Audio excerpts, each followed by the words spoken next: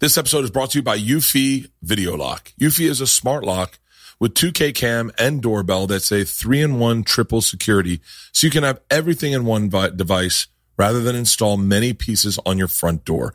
It's not just for security, but it's also for convenience. No more concerns about losing keys. You can assign passwords to your family members and see them coming back home via the integrated camera. It's easy to install and set up with just a Phillips screwdriver. It's got keyless entry, so no more fumbling for the keys when your hands are full. It also has a rechargeable battery that could last around 4 months, and you'll get low battery notifications before it runs out. Passcode unlocking with a remote control with 2K clear sight to see who's at your front door and control from anywhere through the app. And with enhanced night vision, you can have optimized view even in the evening. No monthly fee, unlike other brands that will charge monthly fee.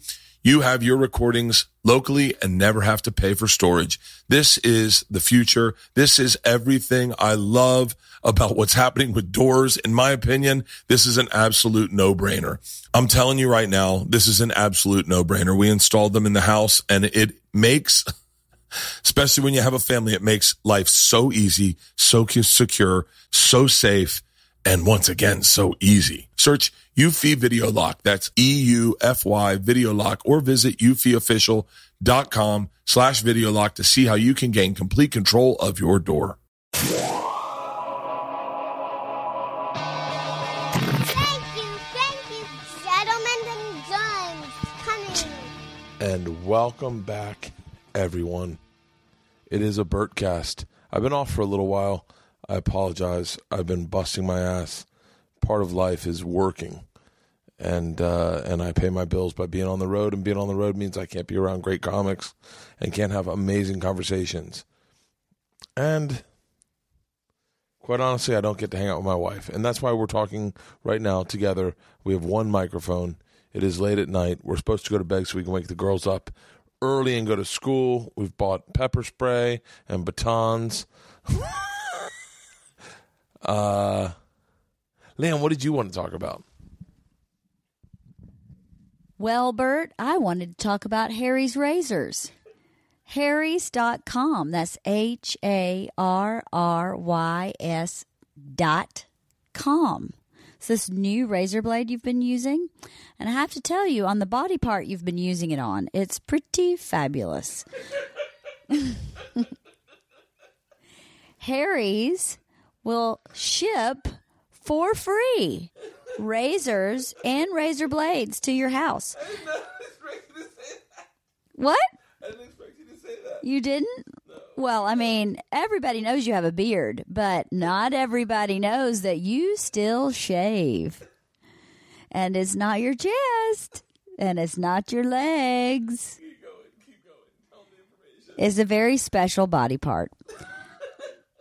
So, Harry's.com has razors and razor blades. They're German-made razor blades.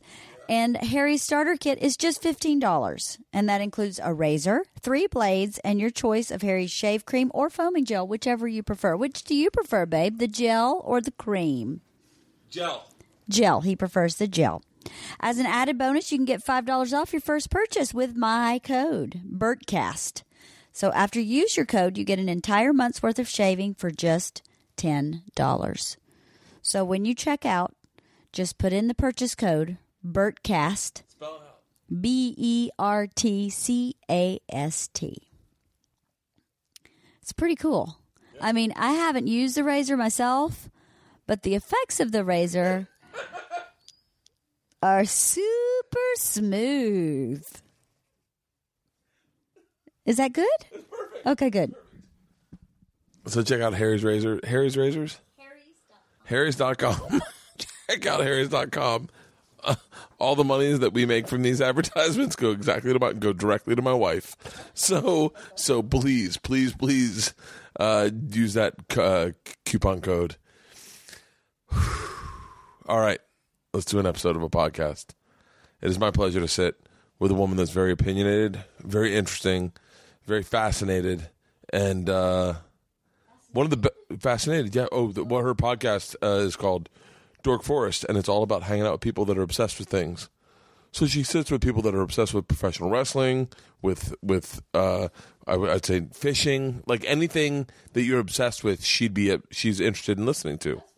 Yeah, so she is a very fascinated person and very fascinating. She's been a stand-up comic since 1986. A massive respect to an OG in the game. By the way, that's the first time she's ever been referred to as an OG in the game. What's an OG? Original gangster. Yep. It was like someone that was No, OG. OG. I don't even know if anyone can hear you. All right, ladies and gentlemen, the Birdcast is back. We're hammering them out for the next 5 weeks because I'm doing one every single day this week, and I will be releasing 2 a week because I'm going to start doing a guest on Tuesday and a personal solo one on Thursday or Friday.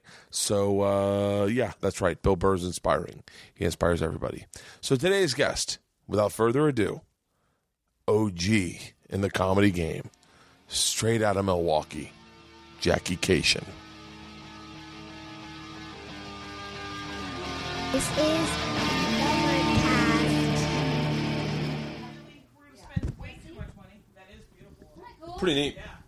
We only had one request, and they came and was like, what do you want in this room? And I said, I want to be able to sit outside and watch TV. So I thought they put like an outdoor TV or whatever. They just did this. But they just did this, so I could. But then he wanted to sit at his desk. and Jackie, not grab a seat over there. turn his neck. I mean, how bad? Priscilla, are you really going to be in this the whole time? Are you in this podcast? Are you living it? Doug Benson told me, he's like, next time you do a podcast, put your camera a lot closer and have it more intimate. And I was like, okay. Periscoping? No. I got a GoPro rolling. Oh, okay. So is this going to be a fully encompassing podcast? Are you going to be on this? Okay. Go to Target and Trader Joe's and Costco. Doesn't that Okay. You're affecting change at a grassroots level. That's what that is. I enjoy. Are you going to take this? Is she going to bother you? Well, no, but It could be. no, because what she does is if you don't look at her, she'll start growling. Oh, But yeah. she's already started facing this way. But you'll see, like as I talk to you, she'll Yeah. look at me and just go. It's not threatening. It's her way No. of speaking, It's but like, it's just hey, going. "Err," am I and not- Then Yeah. And then it turns into a game with her. Okay. She's all right. She's fine. Okay. She's facing this way, so she's Okay. not asking for love. She wants to fall asleep. Okay. Enjoy. Okay.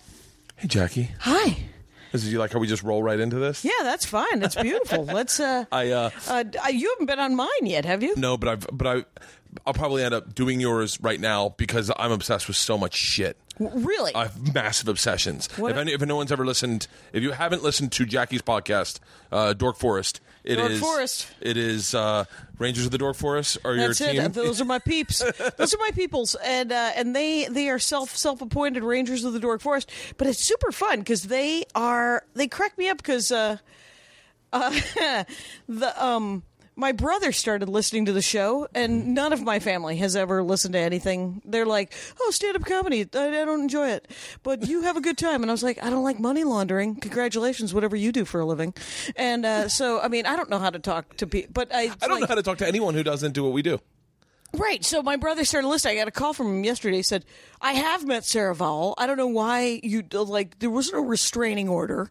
And I was like, you had a giant crush on, and I was like, well, now he's going to listen because I talk about my family a fair amount. Well, that's the crazy thing is I forget how What you're honest I saying. am. Yeah. On a podcast, and I've talked about my That's daughter. why there's such a treat for people. Yeah, I think it's like I go to stand up now. People are like, tell that story about Isla having a hard time reading, and I'm like, what? What? And they heard it on the podcast, Right. And then sometimes you fuck around and you'll say something that isn't like you're fucking with your friend. Yeah. Like I said something to Ari about something. I don't even want to bring it up because people Got bring it all up. sad? Well, no, they bring it up to me all the time, and I don't know what I said, but Right. I know it's not true. But I know I was fucking with Ari, Right. So I just kind of was like, So you might have said something, some nightmarish, right, something racially or sexually inappropriate. Nope.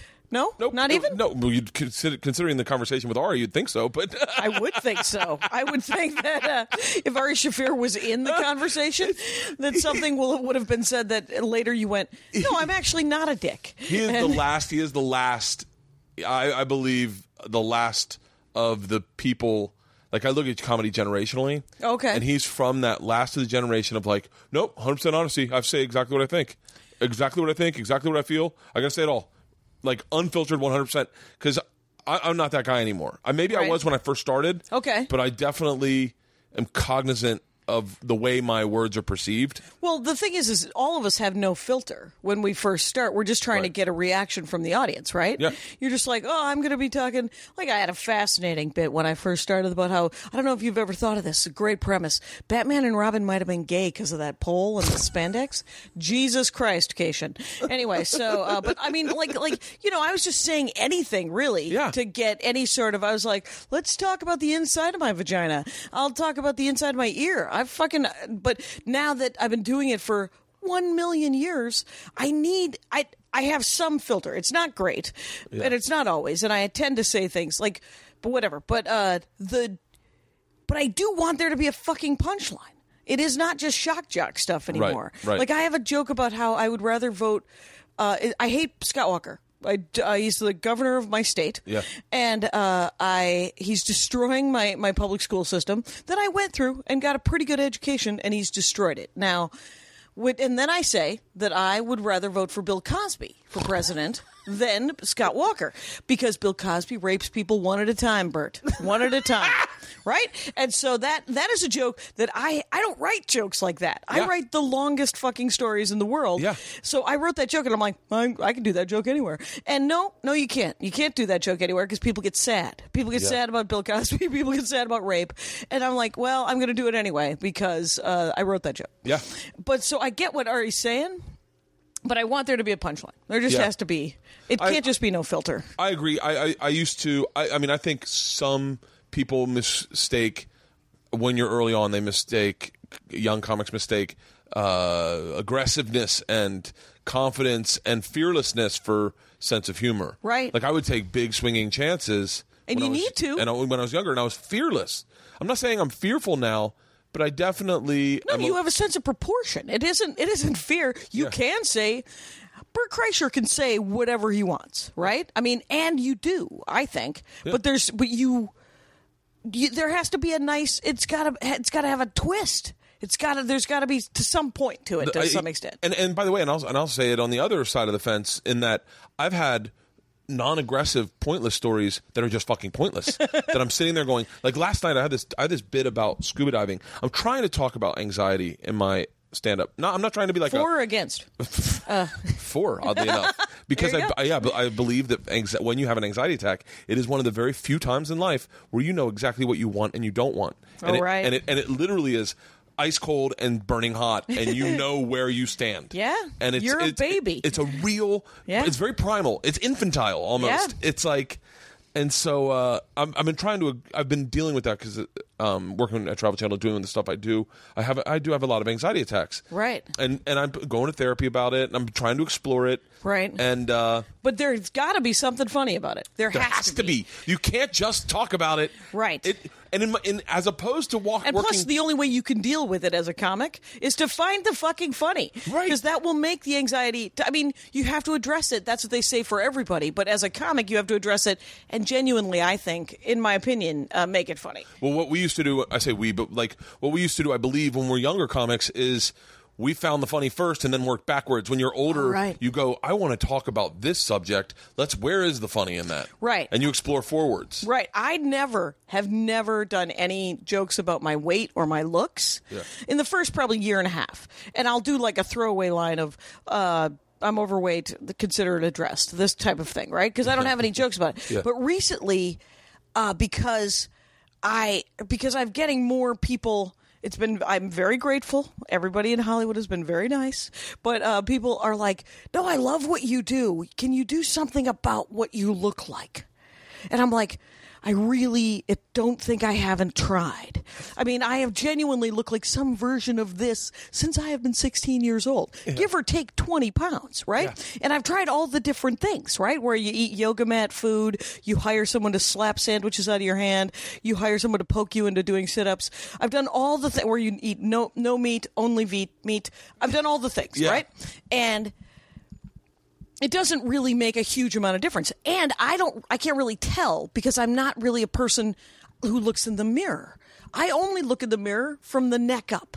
Like, I'm not looking at my ass. Yeah. You have to look at. I'm sorry. Yeah. I look neck up. I brush my teeth. I brush the front of my hair, and then I head out the door. If there's trouble, the front of my hair. my front of my head, I deal with the front of it. If there's like, if I've put my shirt on backwards, I get that from you out here in the world, right? I don't get a lot of it, but then I was thinking about, because mostly I've just done what Americans do, which is throw money at it. Yeah. And I will continue to throw money at it as much as the market can bear to try to fucking fix this. And it's Oprah. But I was thinking about Oprah, who has thrown all the money, right? She has all the money, and she's thrown more money than all of us at it. And yet, think about it. Oprah kind of looks like this. She looks like me. And the only difference is she has enough money that she has people who go, well, you can't go out looking like that. So they push her back into the house and redo her hair and her teeth and her clothes. And, you know, she's got, and my 40 grand a year is not going to be able to match her 40 billion a year. It's just not going to be able to do it. And the real problem that I actually do have to address is the fact that it's a math problem. I don't eat shit. I just eat all of it. I eat all of the very beautiful organic foods that are put in front of me. It's a math problem is exactly, it's so simple. I remember saying to Bobby Kelly one time, you look great, man. How'd you lose weight? And he said, I ate less calories than I burned. Like, yeah. And I thought he was being a dick. But he's not. But he was just saying, it's no. Genuinely, I eat a nice big breakfast and then just hours later, a big lunch. And then I have like 2 or 3 pieces of fruit during the day. And then at dinner, guess what I do? I have a nice big dinner. It's America. I don't know how to, I wish and some years are better than other years where I eat less and I lose 20 pounds. Sometimes I wish I could get to the place where sometimes I'm aware. I'm very aware of the calories. Sometimes I'm not, and it seems like I'm doing, and I start losing weight naturally. Yeah. Like it's just like I'm very active. Yeah. And then like this, I'm going through a stint right now. I'm the biggest I've ever been. Me and too. It's for me, but I'm the opposite of you. I'm very aware of my weight gain, and it makes and me, you're in it, and right? I'm in it, and it's like I'm panic eating, and I'm drinking. I drink a lot, so that is one of the biggest things. Adult beverages, the alcohol. Oh, yeah. And like I just switched to vodka because it's less calories. Some male model told me it's in his contract to drink vodka soda, and I was like, oh really? Oh, that'll make my drink. That's what I remember. Because when I first moved here, I was only drinking. I had just gotten my first DUI when I first moved to Los Angeles. Really? And so, folks, get out there. Anyway, but when I got it, I was like, I had switched. I was like, I'm not going to have shots. I'm not going to drink because I drink like. I have a problem with alcohol. Yeah. And so I don't drink anymore because... How long have you not drinking? For years, for like over 15 years. Oh, really? And that's what I do. I do the thing where you have to, like, all I want to, because I have an addictive personality, I guess, because when I start drinking, I don't stop drinking. And I also want to drink like someone on the Travel Channel. Yeah. Right? Like I want to match you shot for shot and then go out and find women and I'm straight. So it doesn't make any fucking sense, right? And you're just like, no, I want to drink like a man and then go find a woman. But you started stand up in that, I want to say like in that culture, like I'm always, it can be now too, but I mean, yes, in the 80s is when I started. I want to say this, and I want you to your honest. I mean, I know you give me your honest opinion, but I want to say this, and I don't mean this to sound like, you've been doing it a long time because you have. You've been doing stand up since I count the 80s as 1 year, but I started in 84. So but what I find fascinating about that is you have maintained in a business that tears through talent, and in a weird way, the industry has changed, I would say, more to your personality than not. So beautiful. It is one of the... When I moved to Los Angeles, I think, in 97, right? Yeah. And it was the height of, or the beginning of that alt thing with like Janine Garofalo and Patton and Paul F. Tompkins and Karen Kilgariff. All those people, they were storytelling comics.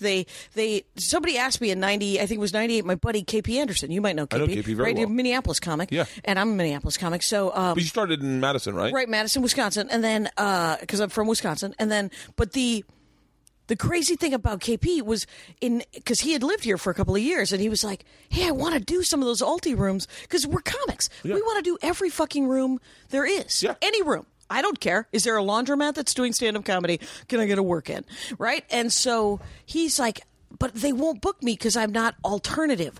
What is that? And I said, as far as I can tell, you tell the story of how you wrote the joke, and then you tell the punchline that you came up with. And because that is how I have always done stand-up comedy. And because it's not that there aren't punchlines in alt comedy in 1998, in 2000. It's just you get there by the most circuitous route. And I, Chatty fucking Magoo Kashian, have always been the longest talker in the world. Every joke I've written has started out as 6 minutes. It's so funny. I never, when I started, I knew who you were, and I never considered you an alt comic at all, and I still to this day don't. But I do know that because they moved towards me. Yeah. I didn't do anything. Yeah, exactly. But I do know, I was aware that people like you who are working clubs were also at times swimming upstream against your natural habits or your natural talents. Okay. Like you were forced into a mold of a comic where you wanted to do you were naturally doing something very different than everyone else was doing. Yeah, and when I did like one nighter, like when you do Yoder and Muller and sort of Tribble out here, but I mean it's they're one nighter runs, and what you do is you drive from night to night and you do stand up. There's 6 career drunks sitting at the bar trying to play trivia, and you have come into their world and you do stand up, and that is not, and for people listening, that is not alt friendly. At all. And so you have to figure out a way to reach them. And so I did. And one of the ways I did it, and it's something that I've tried to undo, is I talk very fast on stage. I'm more than willing to do an hour of material in 20 minutes. And I'm like, you can fucking laugh later. You can laugh later. Because right now I've got to fulfill my contractual obligations because I need this $125 or whatever the hell it is, right? And so it isn't ideal, but it does. I mean, it teaches you every room you go up at, it teaches you a different weirdo lesson. Those rooms are so good. I always try, and I don't dislike it. I mean, it makes a lot of sense. The traditional stand-ups versus alt stand-ups.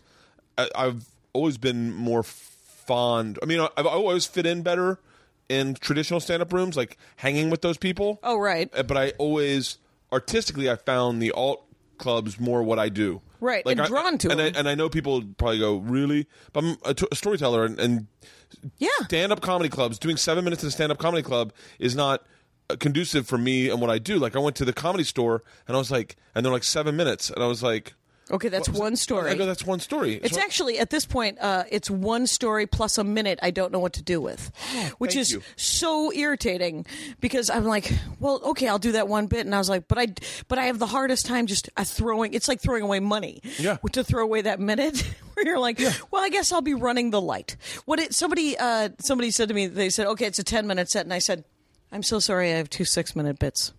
I'll be doing 12 minutes. And she just looked at me and she said, really? And I said, yeah, is that all right? And she goes, well, now that I know, yeah, it's fine. I was in Montreal, and they were like, so you're doing, I guess, 7 minutes. Or I think it was 7 minutes for some TV taping. Oh, right. And I go, great. And he goes, so when do you want your light? And I go, there's no giving me the light. When the story's over, I'll finish it. Right, and then you can cut it into whatever chunks you want. He was like, wait, what do you mean? I go, when I'm done with the story, you'll see. I go, thank you. I was like...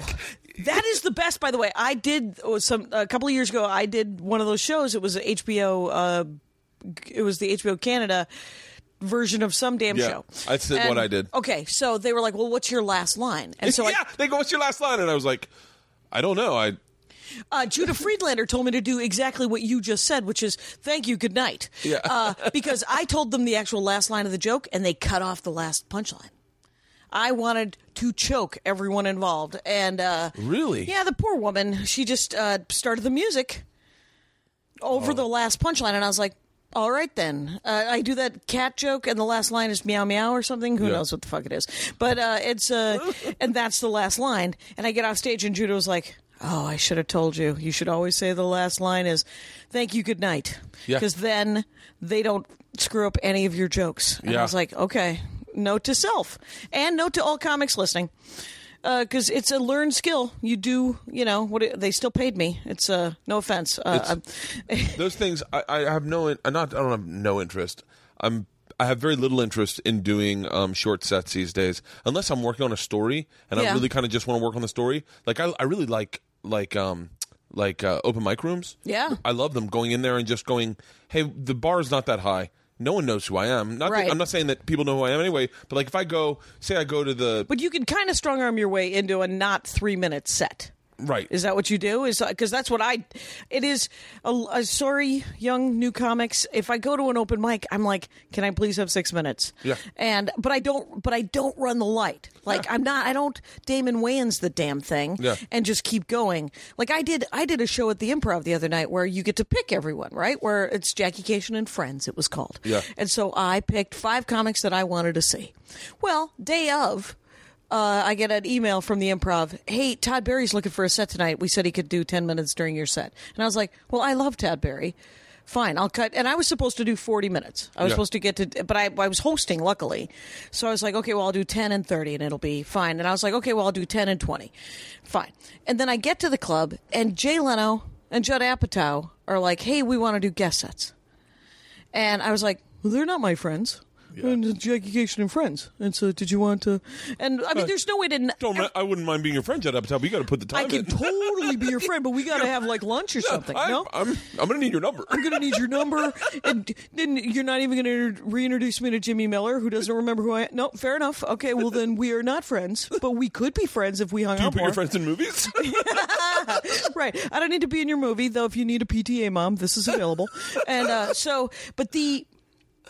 yeah, but obviously you can't say no to Jay Leno and Judd Apatow. Yeah, and right. Because the audience will be psyched. Oh, yeah. But I didn't get to do any time.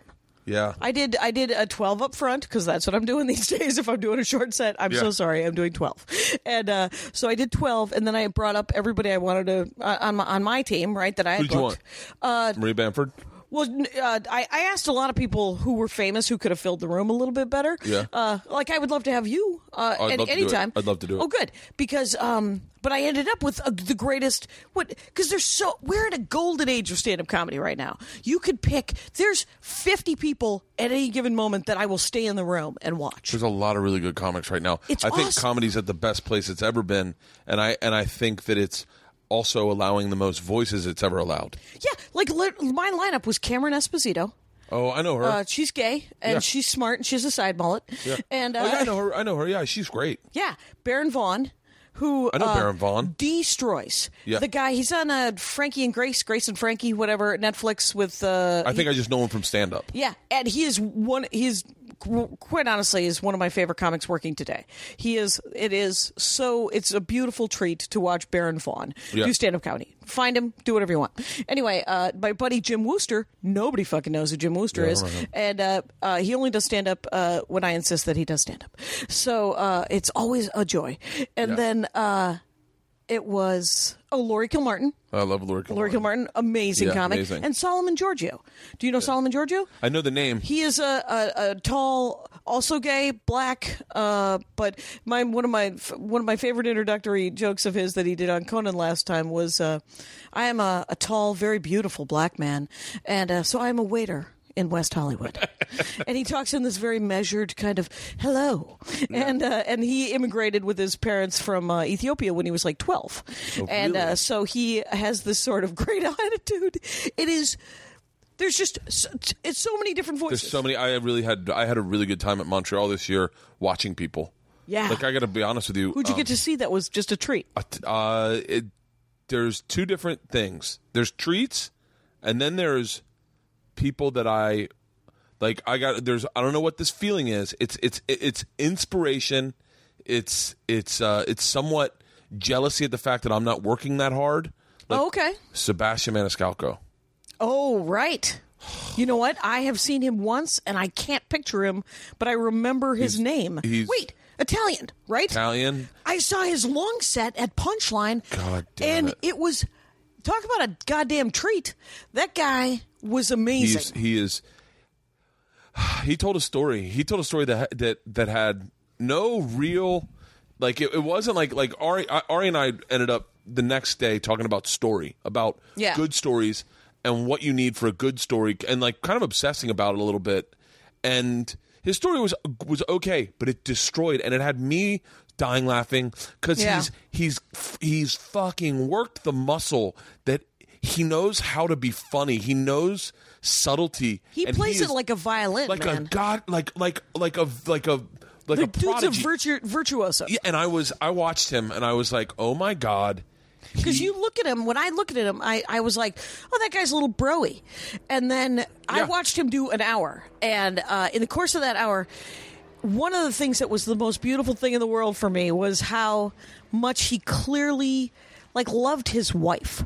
Oh, yeah. And how OCD and sort of twitchy he is. I mean, that's what many of his stories are about. He's very OCD in real life. And it was the revelation. I mean, that's what I want to see. Like Jay Leno the other night did a story about being kind of an old guy, and he said, you hit on women, or you flirt with women, and then he told a story about how Jay Leno flirts with women, and it is one of the sweetest things. Like, you'd never have any idea what the hell Jay Leno's like from his stand-up because he's very jokey, right? Yeah. It's very like.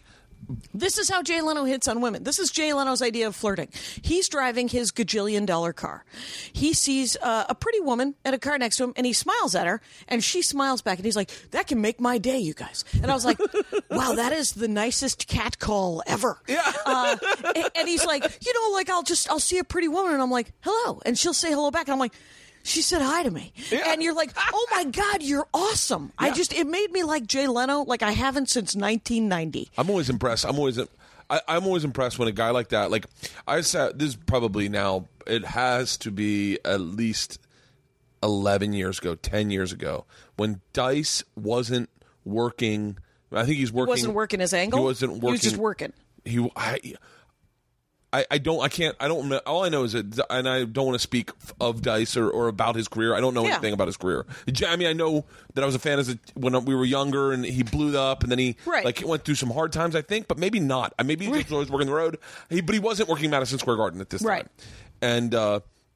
And he was in the green room at the Comedy Store, and I was only there because Louis Anderson asked me to do he was doing Sunday nights. Oh, nice. And it was like, I want to say, and now memories always are fucking incorrect, but I want to say it was like Roseanne Barr, Chris Rock, Andrew Dice Clay, Louis Anderson, myself, Steve Byrne, and Brian Scalaro. Like, that's insane. And Andrew Dice Clay was telling a story about taking his kids to the park and having to bring the bikes, and it was so funny.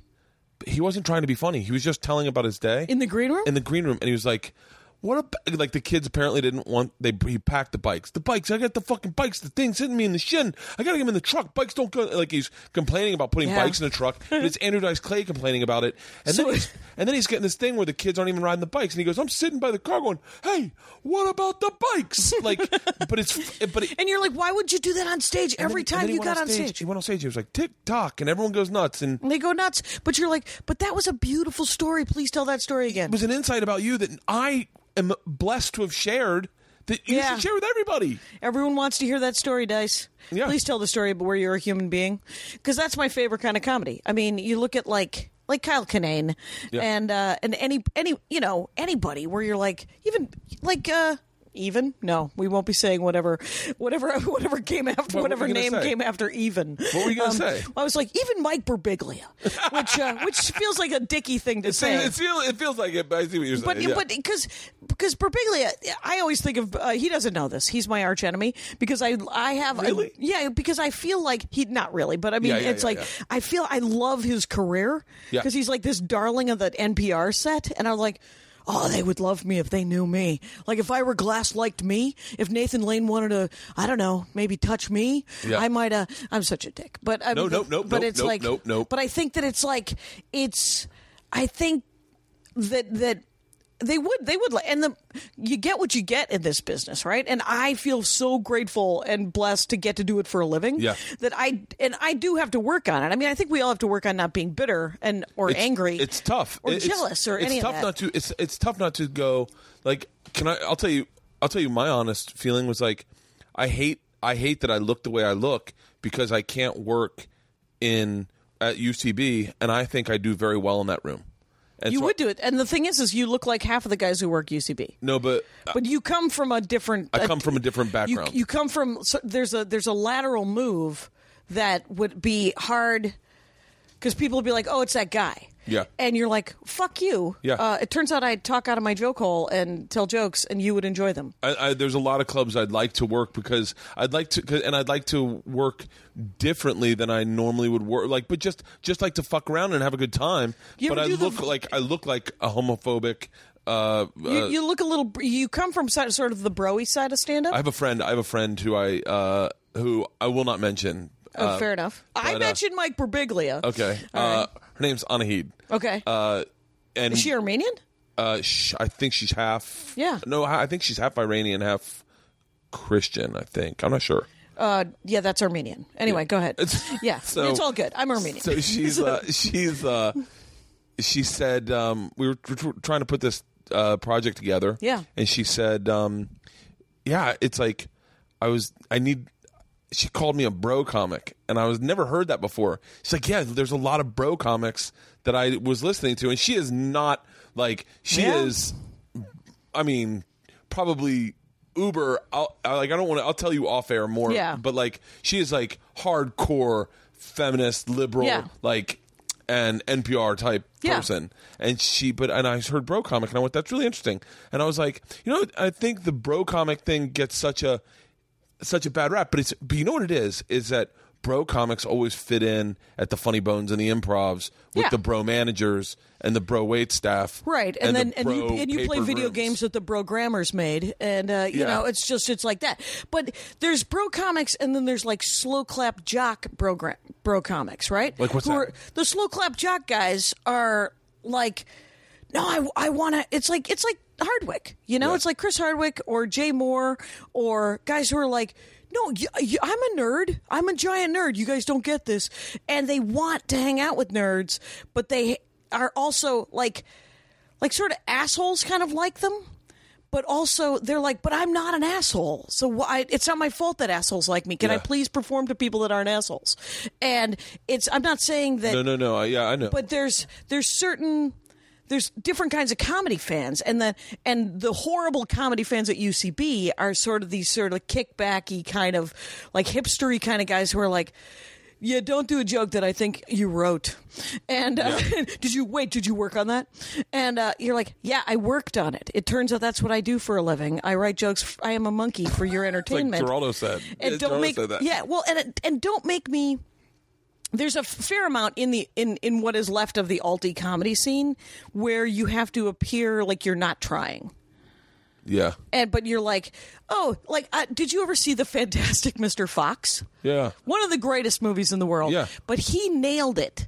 It's Wes Anderson, right? Yeah. So I sat through that movie thoroughly enjoying it, and it is a beautiful movie, but it has that laid back sort of like, no, me and my friends just got together on a weekend. My friends Meryl Streep and George Clooney, and then we did stop action video. Yeah. We just threw it together. And you're like, no, you didn't. This took 3 years of just head down nerds working their asses off, and it is gorgeous and beautiful, and you should be proud of it. And he is proud of it, but nobody has nailed that laid back, like, no, I just made a diamond out of nothing, more than Wes Anderson. And it's something that I don't know how to define it except for by that very long story. We'll see you guys. See you guys later. It's been great talking to you. Anyway, so but no, I know what you mean. I like, there are comics that you feel like they are putting it together.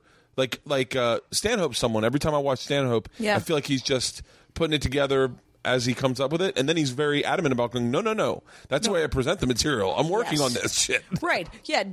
If it's like whenever somebody says. They're like, well, they wonder about people's work ethic because they make it look so easy. Oh, people think you're the biggest slacker in the world. Yeah, and I go, no. I literally stayed up all night last night. Like, I woke up at 3, thinking about this joke, this scuba diving thing, and I was like, I'm not putting the work in this. And then I was like, what is scuba diving technically? And I started trying to break it down. And then I started like trying to describe everything, like go back. That's one of the things that really good comics do is they take the little detail and just fucking blow it up. And I was like, okay, let me fucking work. And so I was up all night working on this joke in my head. I mean, that's the way my process. And then I do that, and then I take it on stage and I work on it there. Yeah. But that's but it's, people say it about Bamford. Maria's one of my best friends and has been for 25 years. See, okay, the way you feel about Ira Glass, I always feel about Maria Bamford. Oh, is that you want her to like her you more? I mean, there's a bunch of people that I just never really clicked in that scene, but like I really enjoy watching her. Yeah, she's for my money, she's the best working comic today. Like I listen, like nobody comes up with topics that she does. Nobody, and people they're like, well, I want to, there's this attitude of like, well, she's kind of flaky, and you're like, I don't think you understand how much work goes into what the fuck she's doing. Well, she's very honest. I loved the podcast you guys did where you guys ate at Hugo's. It's really cool because it's like being a fly on the wall, really. Yeah. But she was so sick of doing podcasts at that point that I asked her if she wanted to do my podcast. She said, only if I get to interview you about the things that you never talk about, and then she just grilled me about chicken and romance novels. Yeah. Which, and I don't. And it's funny, I do a bit about romance novels now because that episode of The Dork Forest is probably 4 years old. And so right after that, I started working on that bit.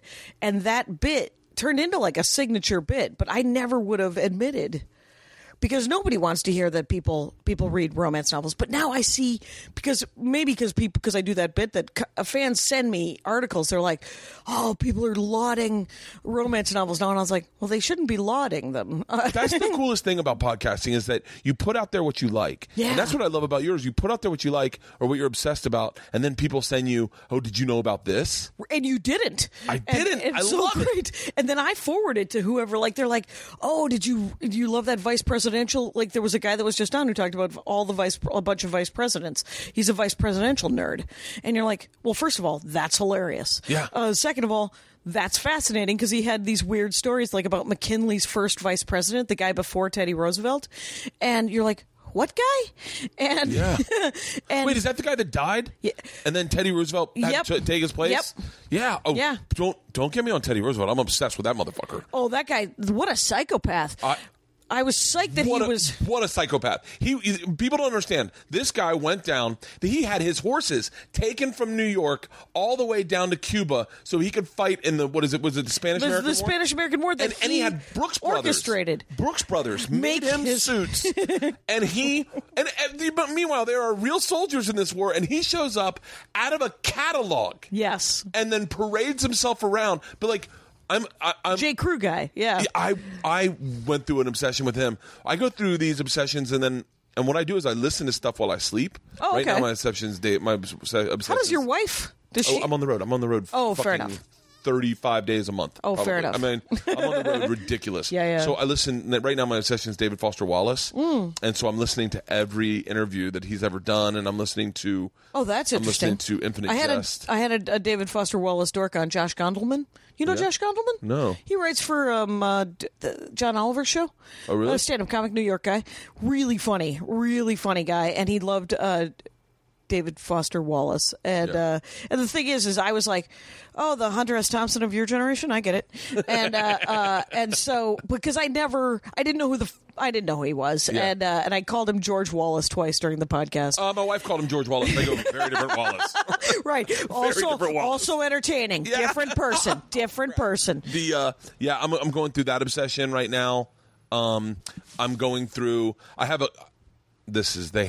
dogs are obsessed with fucking Garbage Men. Right, they're like, you guys dealing with the detritus of humanity. I can't handle it, and I can't handle the truth. Mona, is that the dog's name? That's Mona. Hey, Mona. Monita. Hey, buddy.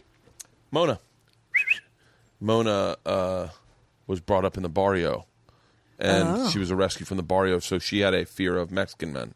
Oh. So anytime she saw a Mexican guy, she'd lose her fucking shit, which is semi-problematic in a city where there's a lot of Mexican men. Where everyone is. You know, what's funny is my in-laws are from a little town up in the Central Valley of California. Oh, yeah? Just a crazy. It's I don't know if you ever saw a can of olives, Lindsay olives. Yeah. They live in Lindsay, California. I know, but I know where all those olive trees are. I know what you're talking about. Yeah, it's just olives and oranges and meth, and it's sweet. And my in-laws, and they my husband has lesbian moms, and they've been together for almost 40 years. Really? And, yeah. So they were lesbian moms before lesbian moms were cool, you guys. And they I always find those people so fascinating. they are they're the nicest women in the world. And but when I met Andy's stepmom, Fran, I was like, so what do you do for a living, Fran? And she goes, I work a forklift at a cheese factory here in town. And I could not stop laughing, and I said, say it again, Fran. And she's like, why is that funny? And I said, it's a little stereotypical, Fran. You work a forklift at a cheese factory? And I know more lesbian. I know more lesbians than anybody I know. I don't know why. But but they are the sweetest people. But one time, we visit them fairly often because it's just a couple hours away. And there's one Starbucks in this little town. Yeah. And so I'm like, hey, I'm going to take a walk to the coffee shop, and I get lost. I have no sense of direction. I get lost in New York in numbered grid streets. I get lost. Yeah. I have a magnet next to the compass in my brain. So I get lost, and all of a sudden I'm in just this apartment kind of area. It might be the projects. It might be whatever it is. It doesn't matter. It's Lindsay.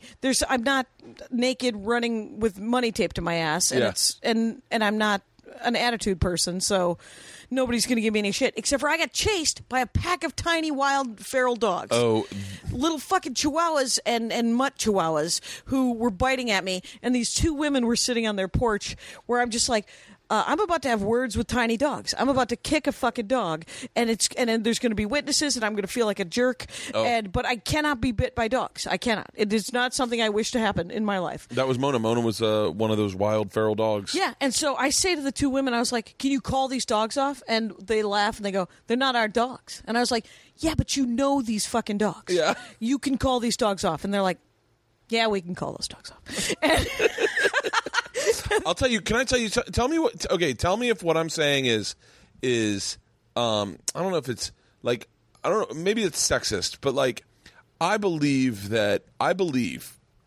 me start off with not saying I believe. Okay. Because this is one of my arguments I have with my wife. Okay. I think sometimes, not all the times, whatever. I don't even know how to talk these days. I used to be able to just say shit, and now I'm Right. so cognizant of the fact that people's feelings are attached to these. And they're listening. And they're listening. Well, look at you with empathy. Good for you. You're doing what you can. I'm one of the more empathetic people these days, but that's through therapy, right? Honestly. Oh, good. And my wife. But like, let me just put it this way. My wife has no etiquette with dogs, meaning like, if she's walking our dog and our dog wants to go over and sniff in your daughter's in carriage, Crotchal area? no carriage, like your Okay. daughter's in a baby in a stroller, my wife will let the dog go over, and I go, no, that's not how dogs No. work. No. And that's not how I'm so sorry. Dogs are dogs and people are people. Yeah. And you are a dog owner. Yeah. I am You so need to- sorry. you need The to- emancipation of dogs is not yet complete. You Right. have to control and curb your dog. Thank you. But I feel like what I notice, And I love dogs. what I notice is that women are more apt to Just be let like, their dogs yeah, just be fuck like, around? no, he's okay, as opposed to men. But I think I think this is my theory. This is why I whittled it down. If I had those social blinders on, where I just let my dog walk over and smell you, Yeah. the dad then may get upset with me, and there might be an altercation. Right. Like if my dog does something, there will then be an altercation, whereas women don't have that fear of an immediate altercation. That's a good theory. Here's this is my favorite thing about comics. You ask for any opinion. I don't have any information on this, but I will have an opinion, Yeah. my friend. Oh Yep. yeah, let's do it. My opinion is that this is sweeping, but I think that This is men- all sweeping. It's all And very I started sweeping. it. Right. So my theory is that men are more conscious of how they are viewed as sort of not predators, but predators, right? Yeah. They're more there's an aggressive testosterone thing that they are raised with, where you're like, men just by their nature are considered more threatening. So when you Yeah. are walking your dog, you are aware that the threat that you are as a man and that your dog might be as a dog. Yeah. When a woman is walking a dog, she might not be aware that she and her dog are a threat. Okay, that sounds fair. That is my theory without thinking it through. Anybody got anything? Iran? No, Anybody? do you remember the hashtag Yes All Women? Yes. Oh, all women. By the way, I'm talking about my one friend a lot this podcast. Yeah. But we were talking about that. I never realized that, by the way, and You can't. I You couldn't regret have realized every it. man who fought that and said, "Well, yeah, but all men." Well, that's not the fucking point of this. It is not the point. The point was just simply to open these shades so that you could see just how sometimes people feel. That's it. Not to say that yes, all men are aggressive animals. What Yes All Women does and Black Lives Matter, it is a water that fish live in that you do not live in. Right? That is a very accurate way of putting it. It is the pond that you are also in that pond, but you are a different kind of fish. Yeah. So Jackie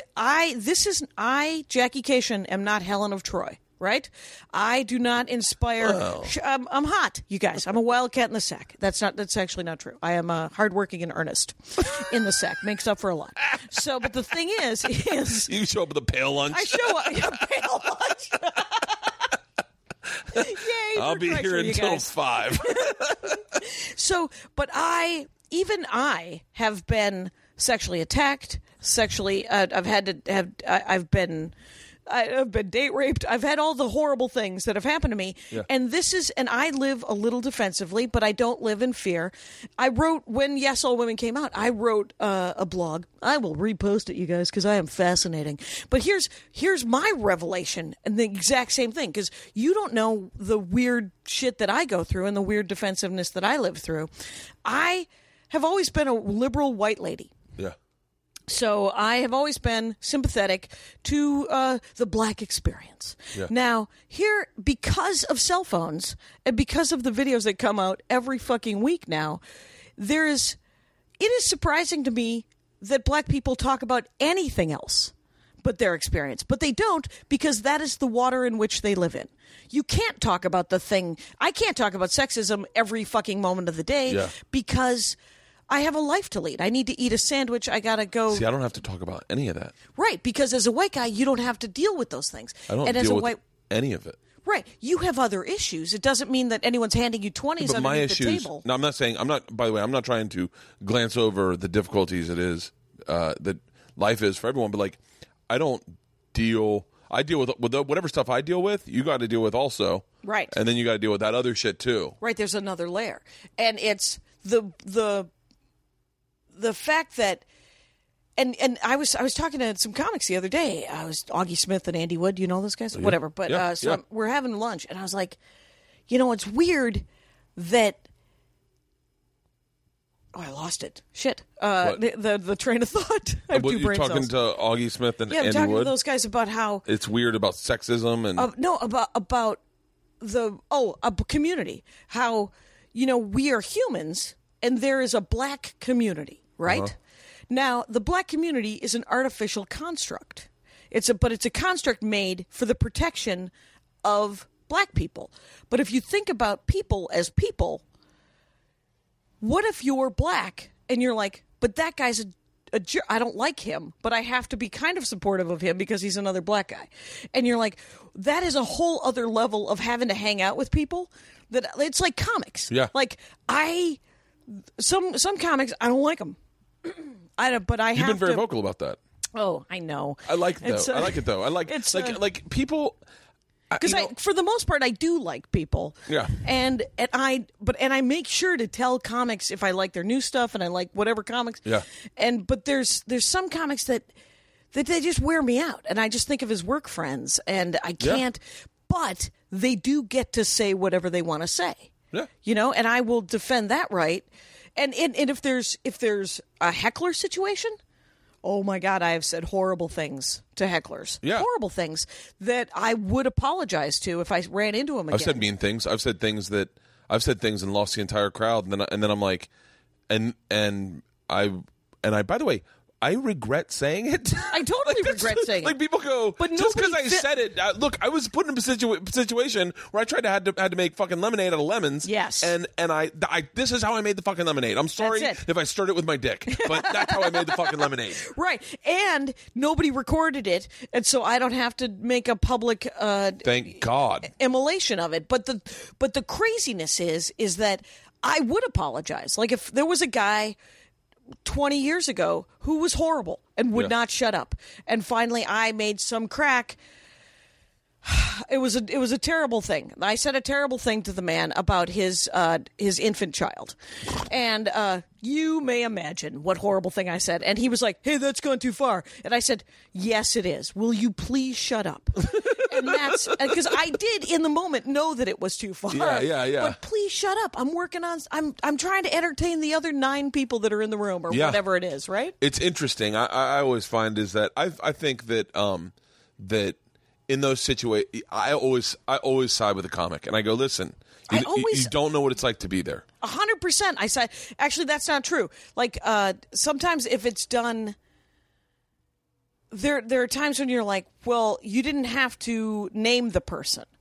That's not good, Yeah. But when it's like, if it's Tosh at the comedy, when you go to see a comedy show, American public or anywhere in the world, please look up a YouTube video.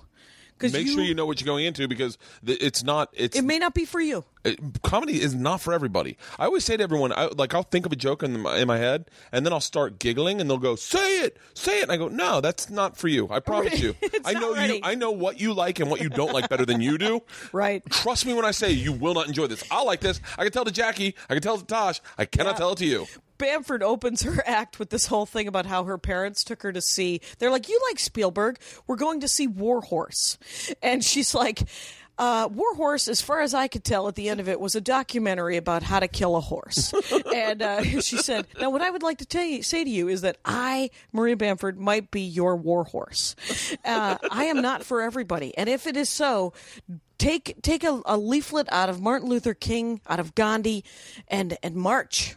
Go to the bar. But what's wrong with the people? What's wrong with the people that become obstinate and arrogant that they don't like you? Almost as if like and I'll use Maria as an example. Yeah. Almost as if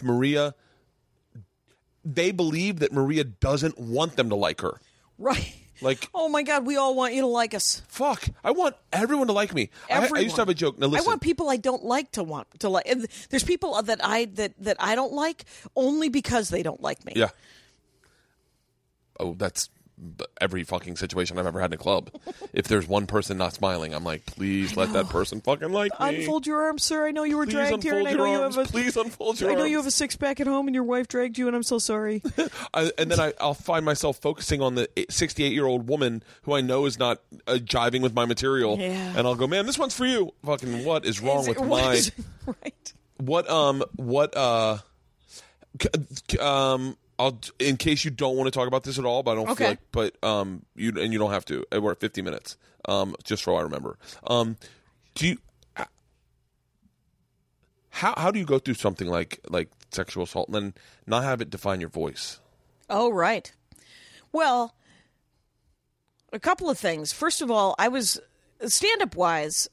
I was raised up in stand-up in the generation where you were not even supposed to mention that you were a woman and had bodily functions. Yes, because and you were in Wisconsin, and it was Kinnison. It was Sam Kinnison and Steve Marmel and all of these sort of these iconic comics who were dark and edgy and stuff like that. And guys could talk about their dicks and they could talk about the stuff that comes out of their dicks and the stuff that comes out of their asses.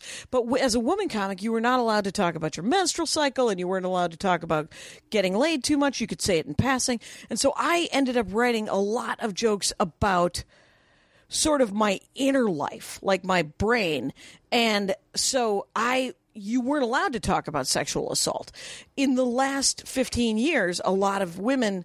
There's more women doing comedy, and so much like when more people start doing it, you feel okay talking about like the real things in your life. Yeah. Like Cameron Esposito has a joke about her period that is hilarious and weirdly uncomfortable to me because I'm like, oh, is she allowed to talk about that? Anyway, but yeah, she is, it turns out. Because it's her 10 minutes. She can do whatever the fuck she wants with it. And if you don't like it, turns out there'll be another comic up. Hey, I've heard some really good period jokes. Right. We're going, because George and my oldest is 11, and the idea that your period will show up one day is a possibility. But it's interesting. I mean, we had a whole take her out to dinner, by the way, make it a thing. We sat down and we said, you need a go bag, because if it shows up in school, you try to go, baby, I don't know what that's like. Yeah. But I know for a fact that when it did happen to the girl when we were boys, And she didn't have a go bag. and we were like, oh shit, fucking what's her name's got her period? Oh my god, DEFCON like 5. yeah, oh she's Yeah. dying, like.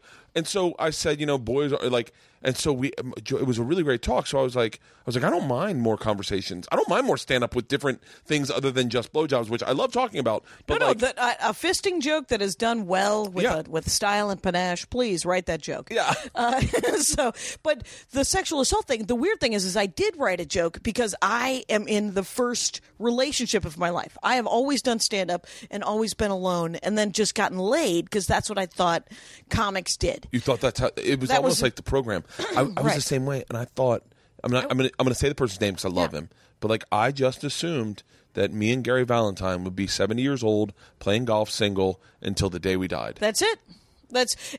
You're single, and then most of the comics I met on the road, the first 10 years I was on the road, they cheated on their wives. Yeah. I remember the first guy I met who didn't cheat on his wife. I still remember his name. His name is Fred Klett, Klett. I believe he does cruise ships now, and he is a wonderful comic, and he is a decent human being. I never worked with anyone that didn't cheat on their wives. And for me, falling in love and not wanting to cheat, I was like, how does this work? Right. How does it work? And so, but about 10 or 11 years ago, I was like, you know what I would like? A rest of a life.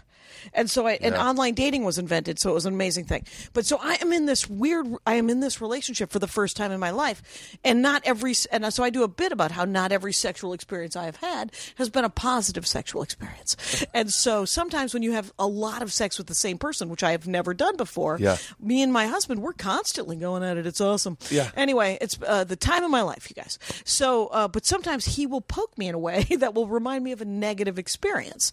And then I do a story about how then I'm crying, and then he's screwing someone who's crying. And when you're having sex with someone who's crying, as a woman, you just have a couple of choices. You can lie there stoically, silent tears coursing down your face, and he may or may not notice, but he ruts like it's a Dickens novel. Or you can talk to him like a person, or you can do both, quite honestly, which is what I did. Yeah. I was like, no, let him finish. I love him. And, Let him finish. Let him finish. And then we'll have the conversation. And so then we have the conversation. And it's the funny angle to it is the fact that my husband is a video game designer, a board game designer. Is he really? A card game designer. Everything is a game. Everything is a game mechanic. Everything can be fixed in life, including jury duty and urban planning with game mechanics. So he is hilarious in that. So I tell him, I'm like, well, that was a sad thing. And we're going to need, I just going to need a minute to regroup. Yeah. And he's like, yeah, or we could fix it with game mechanics. We could LARP it out. And I'm like, what is happening? And so to LARP is to live action. Oh, no, I've LARPed. You've LARPed? Of course. What'd you LARP? We did Zombie Apocalypse. Oh, very funny. It was one of the funnest things I've ever fucking done in my entire life. It didn't make for great TV, but it was one of the coolest things I've ever done. And I got lost in it, and I thought... Because it's like playing Army when you're a kid. And I thought, I go, it's so funny that LARPing was the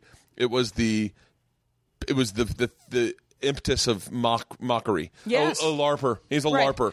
But mock him. And yet, if you do it, and you, even if you don't commit, you have I have done. Starship Valkyrie is a sort of a Star Trek-y one that they run every month. Really? That you can just do. You sign right up. I think it's $25, you guys, and then they give you a character. You can make your own character. You can do whatever you want, and you go out into space and you fight bad guys. It's so fucking Andy fun. ran a LARP at our house based on the TV show Deadwood, and don't tell my wife about this. well, and I had to move. Two of his friends played Civil War veterans who now had a bar in Deadwood, and they were in our backyard because it was 30 people, right? Yeah. And it takes all day. It's essentially, if you don't know what LARPing is, it's a costume party with game mechanics.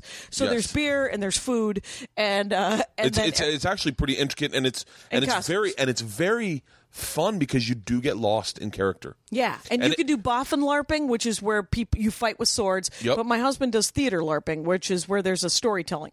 element. Oh, that would be really fun. Yeah, and so, but I had to move his two buddies from where we grill because they were in character saying horrible things, and I was like, "Guess where the saloon just got moved to? Into the garage, you guys." And so that's where that got moved. Character. Yeah, so there's a whorehouse and there's a whore with a heart of gold, and then there's those two guys, and then there's I don't know if you remember in the TV show there was a black veteran who referred to himself as the N General. Yeah. And so, but whatever it was, but it was super fun. And then he's done 3 different Sandman LARPs based on the Neil Gaiman series Sandman. Yeah. And that was the first one I ever went to. Maria and I did that one. And for that one, there were 70 people, and people wrote 1-act plays of the death of each of the Endless.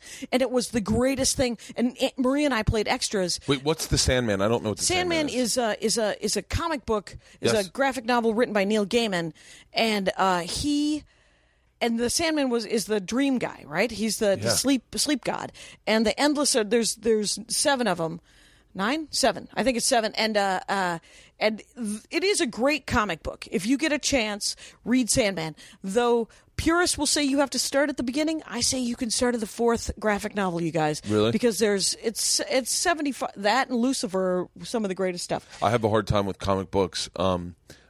I didn't know I was dyslexic. Oh, okay. It's hard. Just I have a hard time reading. I've always had a hard time reading. I don't enjoy Books on reading. tape. Books on tape. But comic books are really tough for me because I especially, and I don't know if this is all dyslexics, but it's me and my daughter. My daughter's dyslexic too. My daughter's so dyslexic. She wrote a horrible word on her paper the other day. Oof. And the teacher grabbed her paper and ripped it up and said, "You're never to write that word ever again." And she didn't even know what word it was. To this day, my wife's trying to talk to the teacher to find out. She's my, like, my daughter goes, "Mom, you might want to tell this lady I'm dyslexic since the beginning of the school year." She goes, "Because I didn't mean to write anything." Right. I was just trying to write, I don't know, come here. But in comic books, I jump around like your eye won't I'll just flow jump right? around. And the natural progression of where to read a bubble or whatever just doesn't work for me. I have that same problem with manga, but that's only because I learned to read left to right like an English speaker. And manga is written right to left What's like a manga? Hebrew. Manga, it's like anime but comic booky. Okay. So it's Japanese comic books. Japanese comic books are right to left. Oh yeah. And like Hebrew. Weird. Okay. And so you have to read from the upper right-hand corner to the lower left-hand corner, and it is such a mind fuck for me. But it's just a learned skill. I am not dyslexic, so I could learn it, but it's sort of like learning how to play Halo on Xbox versus PlayStation. You have to spend a good 6 hours with the controller to relearn how to button mash correctly. The weirdest analogy ever. No, I love when an analogy is specific and only the people that love it get it. Right. So, but it is. So we LARPed out my sex problem, which was he was like, so what we'll do is we'll put a couple of chairs in the kitchen and we'll pretend we're on the bus, and then the guy that attacked you on the bus, we'll go through it together, and we'll reenact it. And I was like, gutsy stuff, brother. And he's like, very gutsy stuff. Right, but he's like, but it'll be me, and I'll look at you the whole time, and we'll look at each other, and we'll do it to each other, and we'll laugh, and we'll cry. And my favorite line is like, and then at the end, you'll be fucking me, and you'll love me. My favorite line. Because by the way, I just kind of fell in love with your husband. There's no reason not to fall in love with Andy Ashcraft. By the way, let me plug something. He just wrote a game that is free, so you could go to The Hero Instant. And The Hero Instant is an RPG. It's like D&D, but superheroes. D&D with superheroes? Yeah. I could never get into D&D when I was a kid, but I wanted to so bad. I bought all the stuff. It's but I wasn't. Did you read the books? You couldn't because you were dyslexic. David Germain was into it, and we'd go over to his house, and I had all the stuff, but I love the fantasy. I love getting lost in fantasy, but I didn't really learn how to. I mean, this is going to sound really bad. I could always read, but I didn't really learn how to read until my freshman year of high school. Meaning, like, I found a trick.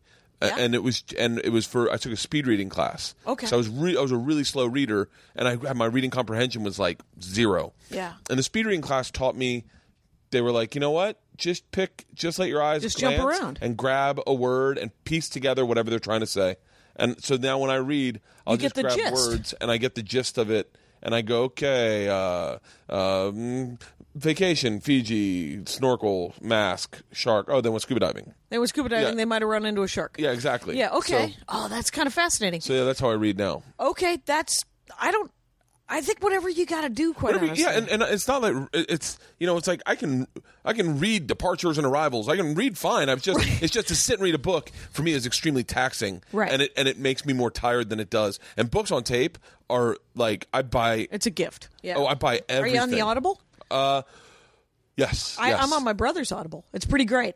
It's how people are on their parents' Netflix and their friends' Netflix. I'm on my brother's Audible and my sister's Hulu Plus. I'm on my dad's Amazon Prime? books. On whatever books, Kindle. Oh, I'm on my dad's Kindle, so I get all my dad's books. My dad's a big history buff. Yeah. And so every now and then I'll pull up I'll go into his thing and go, ooh, download a device, and then sit there and go, I'm not going to fucking read this. Well, I mean, that's the greatest thing. My brother will listen to any fantasy. His criteria, because he drives, he's a salesman, and he drives all the time, is that it has to be over 26 hours. That's his criteria. Really? And I was like, that isn't the best criteria, Phil. What I'm going to need from you is some quality. And he's like, to be over why don't you pick something then? And I was like, well, I'm going to pick nonfiction. And then he's like, all right, well, don't use all my credits, but he's my brother, so he's very sweet. So wait, what your family is? Was it a big? It was a big 6 kids. 6 kids. You're the youngest. I'm the youngest. Yeah. And what was the dynamic? Were you guys like it's all boys, right? 4 boys, and then my sister, and then me. And then were they like athletic? Were they beer drinkers? No. Were they stoners mostly? Because really? Yeah, my brother Phil tells this great story about how when he was 17, he woke up under a bush in South Milwaukee, Wisconsin, with just a bottle of like Southern Comfort, and he just came to, and he was like, I want to join the army, and I want to go to Vietnam and Cambodia and get sort of a hookup with like a great hash dealer and come back and be like a drug dealer of note here in South Milwaukee, Wisconsin. That was his dream when he was 17. I love when people's brains work so differently and they see their goals are achieved in just the most fucking confusing, convoluted path. It was like, did you want to make a 3 bank 3 like you want to, and he gets it from our dad. My dad could have been the richest guy in town. He could have been Mr. Potter, and but he go get her. Go get him. Go get her, Moans. Get out of here. Sweet, your dad. Yeah, he could, but he can't. He needs it to be hard. So what my did your dad brother, do? he's a salesman, and he was like a minor bagman for the mob in Milwaukee. So really? in the Milwaukee mob. So it wasn't a Corleone Soprano kind of moment. It was more of a Frank Pulaski kind of moment. And the mob in Milwaukee is not. And my dad, he had a gambling problem. So Really? he ended up being a bagman just because he's like, well, you want to work it off? And he's like, yeah, I do want to work it off. And, Did you know that as a kid? One time he had $1,000 in his pocket, and he let me hold it and count it. Really? And greatest dad in the world sometimes, my pop, and other times not great. So my brothers are torn to this whole. But my brother Russ, he has said it before. He said, "You know what I do with Dad?" Because he hangs out with our dad a lot. He's like, "What I do is Dad tells me how he would do something." And then he tells me, and then he goes and does it differently because it's too easy that way. And I do it the way he told me to do. And then I make $100,000. And then Dad has $7,000. And I was like, oh my God. He's like, well, why don't you tell the rest of us that? And he said, yeah, whatever. You sit around with him. And so. When was the moment? I was just thinking about this morning. When was the moment when you realized your parents were human? Pretty early. I mean, it was, like my mom died when I was 7, and we never mentioned her again. And the theory is that if you can't say something nice, don't say anything at all. And she died. It was her and her boyfriend flipped off. Your parents were split up? They were separated. And I recorded The Dork Forest with my dad, by the way, that I have never aired because I was so mad at him. He had just, because his dorkdom, my dad's dorkdom is sales. Yeah. But when you say that, everything, much like my husband's, everything is a game to him. Everything is a sale to my dad. Everything's a sale, yeah. Including women, including going to the 7-Eleven and buying a soda. Absolutely He can't everything. turn it off. Everything's a joke to me. Everything is a joke to me, and he cannot turn it off. So we are at Leon's getting frozen custard in Milwaukee. They are $1.50 each. Yeah. My father's like, well, what do you want for this? And the kid working the window is like, they're $1.50 each. And he said, well, you don't have like a senior discount or, I got $5 right here for the three of us. Is that something? And Is that something? no, it isn't something, Dad. Find another dollar. I'm going to use that. I swear to God, I'm going to steal that and use that in life when I'm at a bar. I got $5 for the three of us. Is that something? Is that something? Is that something? Is that It's something? such a great line. Is that something? My father is chock full of great lines. Is that something? He is made of great That's lines. so fucking brilliant. Is that something? Oh, is that something? Oh, that's so fucking great. Yeah. Well, so on the pod, he's telling me about how he met my stepmother, and him and my mother are separated. And he's like, so just how I met Nancy. I'm at the bar, and it's 19 whatever, and I'm like, and so there's this pause, and I go, Dad, I don't like the math, and I'm genuinely angry, and I go, I don't like the math on that, Dad. I don't like the math on you with Nancy. And he goes, well, that's the math. It's not my fault. Yes, it is. It's specifically, you're the two people involved in that fucking story. Yeah. You're the one who's all still with my mother hitting on Nancy Kashian. And so... Shut up. So the math was... The math was he was still with my mother hitting. And then he goes, well, that's not my fault. That's the math. You should have seen me in the 60s with Yvonne. And I was like, Dad, I don't want to see you in the 60s with Yvonne. You are familiar with the fact that I am your daughter. So your mom had 6 kids. Yes. And then she died, and then she is. And I met her at the end, right? What's fascinating about you, Jackie, Yeah. is that there is still so much of you. You are the most open, like sweetest, liberal, but there's still a part of you that is old school. There's still a hint of old school in you. It's like a cocktail, and you're like, is that a lemon rind? And you're like, you could taste it, and you're like, yeah, you never miss it. Yeah. But there's part of you that's so open, so honest, so available, and then there's also a part of you that's like 1970s Milwaukee. Oh yeah, or not Milwaukee, but 1970s very much so. Wisconsin. Very much. Thank you. It makes such a beautiful person, because you are this person that things like the hashtag yes all women really fucking matter to you. Yeah. And but then there's still a part of you that's like, and so my mom died, and you're like, barrel through, come, grin and bear it, black coffee, walk it off. Well, and that's I tried for about a year and a half to do this thing about grief, because my stepmother passed away 3 years ago, and it was very sad, and also very funny, because this disaster. Okay, so she dies July 25th. 3 years ago. So, I don't know. You'll remember it when I tell the story. So she dies. I go, and it was unexpected. I had lunch with her 2 weeks earlier. Luckily, my husband and I went back and had lunch, and she was sick. She was, she was always had sort of hard health, but it was unexpected that she passed away, and so it was very sad. And then, so I go home for the funeral. I come back to L.A. I walk into Bar Lubitz. There's a bunch of comics, and alty comics, and one of them I know pretty well. And he's like, how's it going? And I was like, oh, my mom. And my stepmom raised me from when I was 8 till now. Yeah. So she is my mother. I will put her crazy against anybody's biological mother, because I hated her and loved her as much as you love your own mother. Yeah. So, because she was my mom. And so I was like, oh, my mom died. And I was just at the funeral, and he goes, oh, I'm so sorry.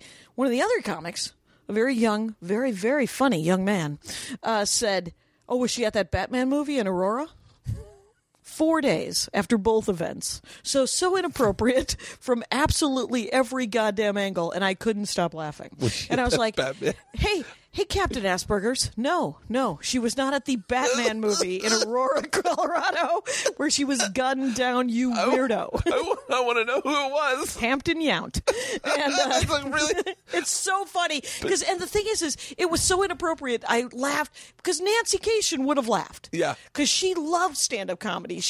I get my timing, and I get a lot of things from my dad, but I get my sense of humor from Nancy Kashian, who was smart and dark and hilarious. That's the most the thing I'm proudest about, or the thing I cherish the most, and I is the fact that I'm in a subculture of people who are allowed to say that to each other because they know that you can hear it. That our peers are the funniest people in the world, right? And we get privileged enough to hear. I half burst into tears and half laughed in his face. Yeah. And I literally said, Captain Asperger's, that isn't great. What so you lost your mom at 7. What memories do you have of your mom? Well, my mom was literally, my mom was 16 when she got pregnant with my oldest brother, and she was 26 when she had me. So she had 6 children under the age of 10, and my father is a salesman on purpose so that he does not have to be there. So what he did was he brought home a lot of money, and he gave it all to her, and then he was like, and I'm out. Raise these kids, I got to go. And so 6 kids. 6 kids. That is so many children. That is so many children. 26 years old.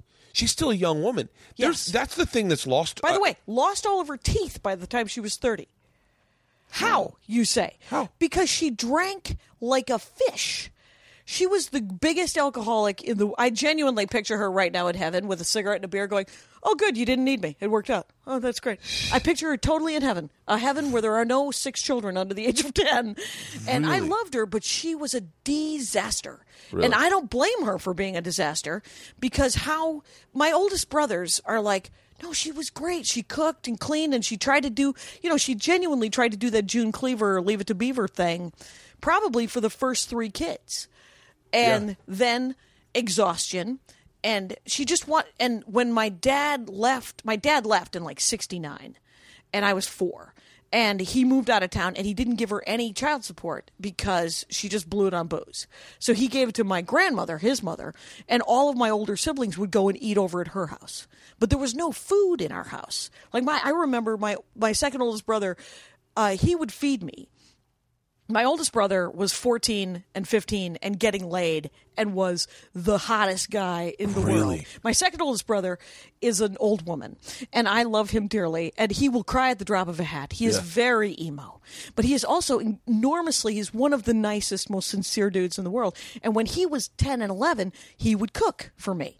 Really? And we were like the Lord of the Flies, right? I mean, there was a lot of infighting. I can't imagine 6 kids, dad's gone, mom's drinking, in Wisconsin, raising themselves in the tiny factory town.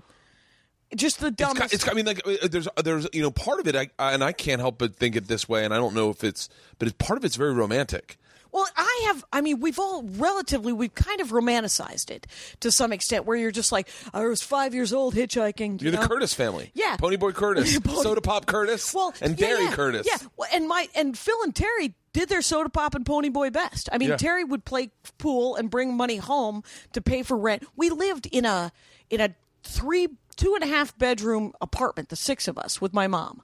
So my 2 brothers were in one room. My mom was in one room. My brother Phil was in the pantry that had been turned into a bedroom.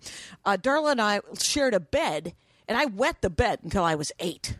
And she still, to this day, sleeps on the edge of the... Nancy Cation cured me of the wetting of the bed. She was like, every day you don't wet the bed, you get a star. You make it 30 days, I get you a toy.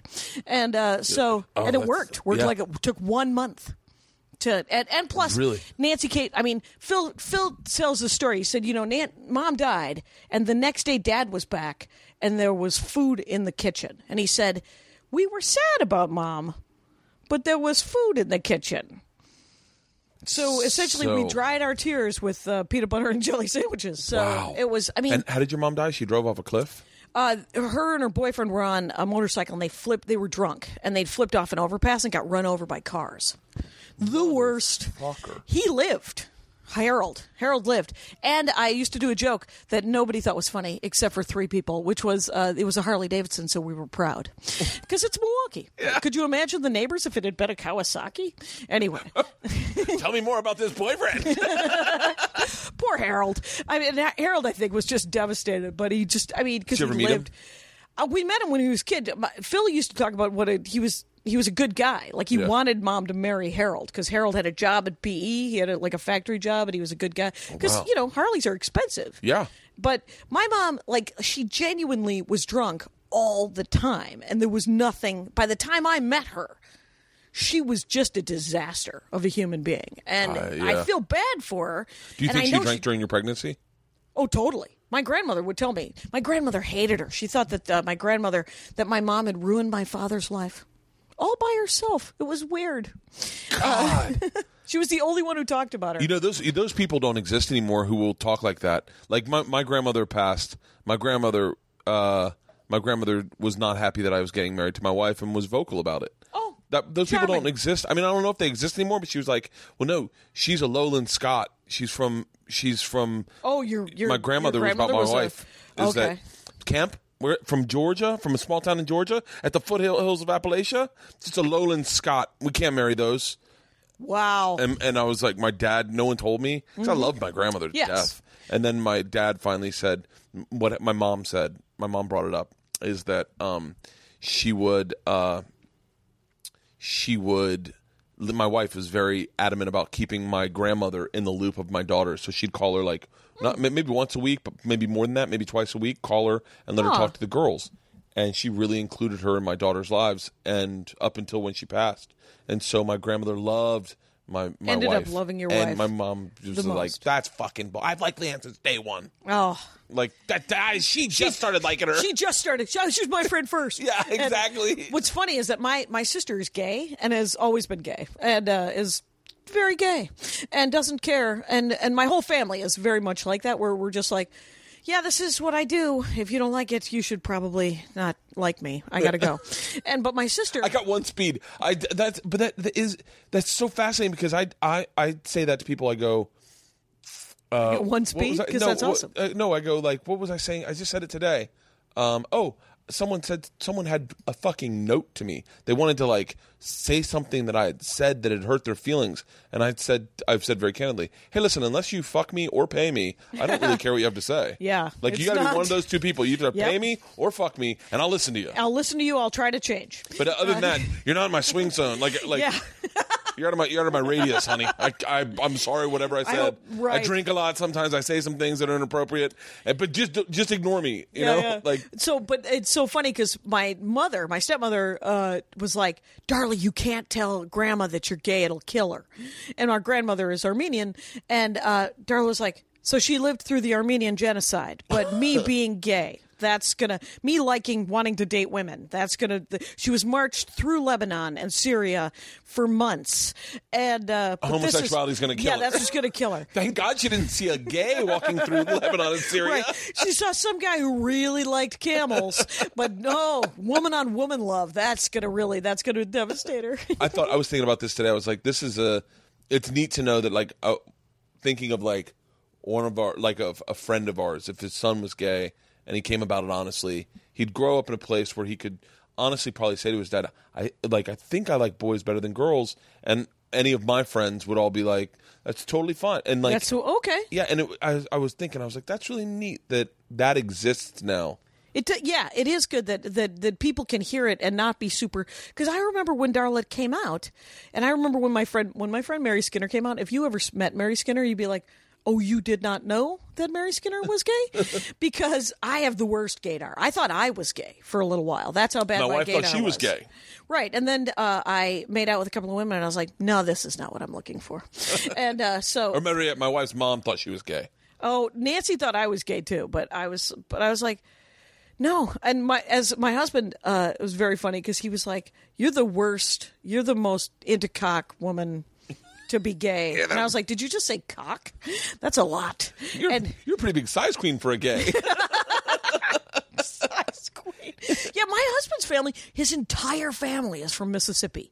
Like both sides of his family. But he was raised in like some weird little Oroville, California. He was raised in a little gold town outside of the Bay Area. Everyone thinks Mississippi's so different and so like such a different place. But you go there, it's just very similar to North Florida, Alabama, Georgia. It's not even, you can't even, They get cable, you guys. Yep. It's all working out.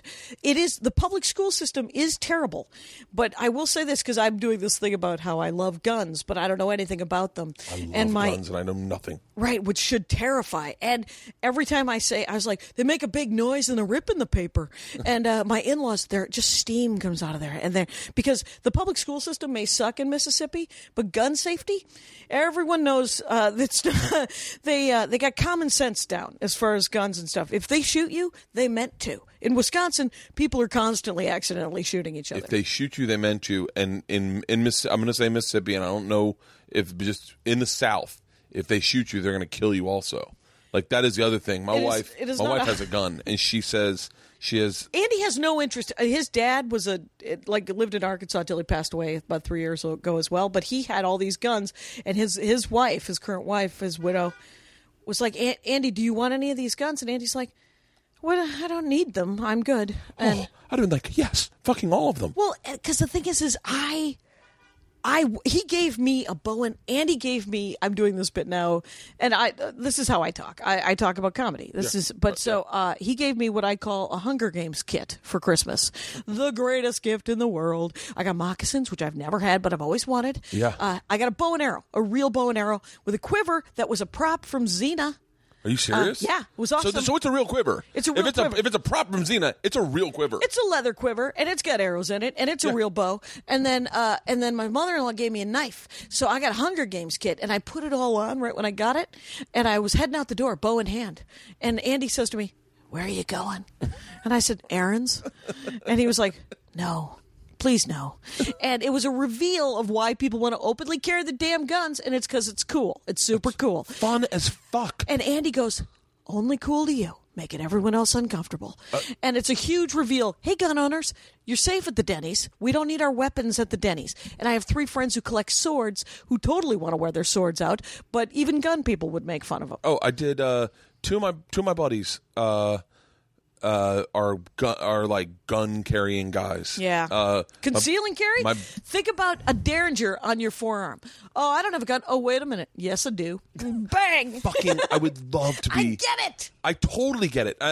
My buddy Cowhead comes into Ybor. You've done Cowhead, I'm sure. In Tampa. I've done the improv with Maria, and it's like a 3-story improv. Yeah. Used to be this theater, and you're like, that's half full. That's unfortunate for all of us. It's a big fucking room. Yeah, it's a big fucking room. But Cowhead does a radio show down there, and he has his fucking weapon on him. And whenever we go to hang out, he always wants to go to this Shooter's World, I think it's called. And they a range? Yeah, I'm obsessed. I love talking about obsession, and I'm obsessed with knives. I don't have any of my knives. Oh yeah, I have a bunch of knives right here.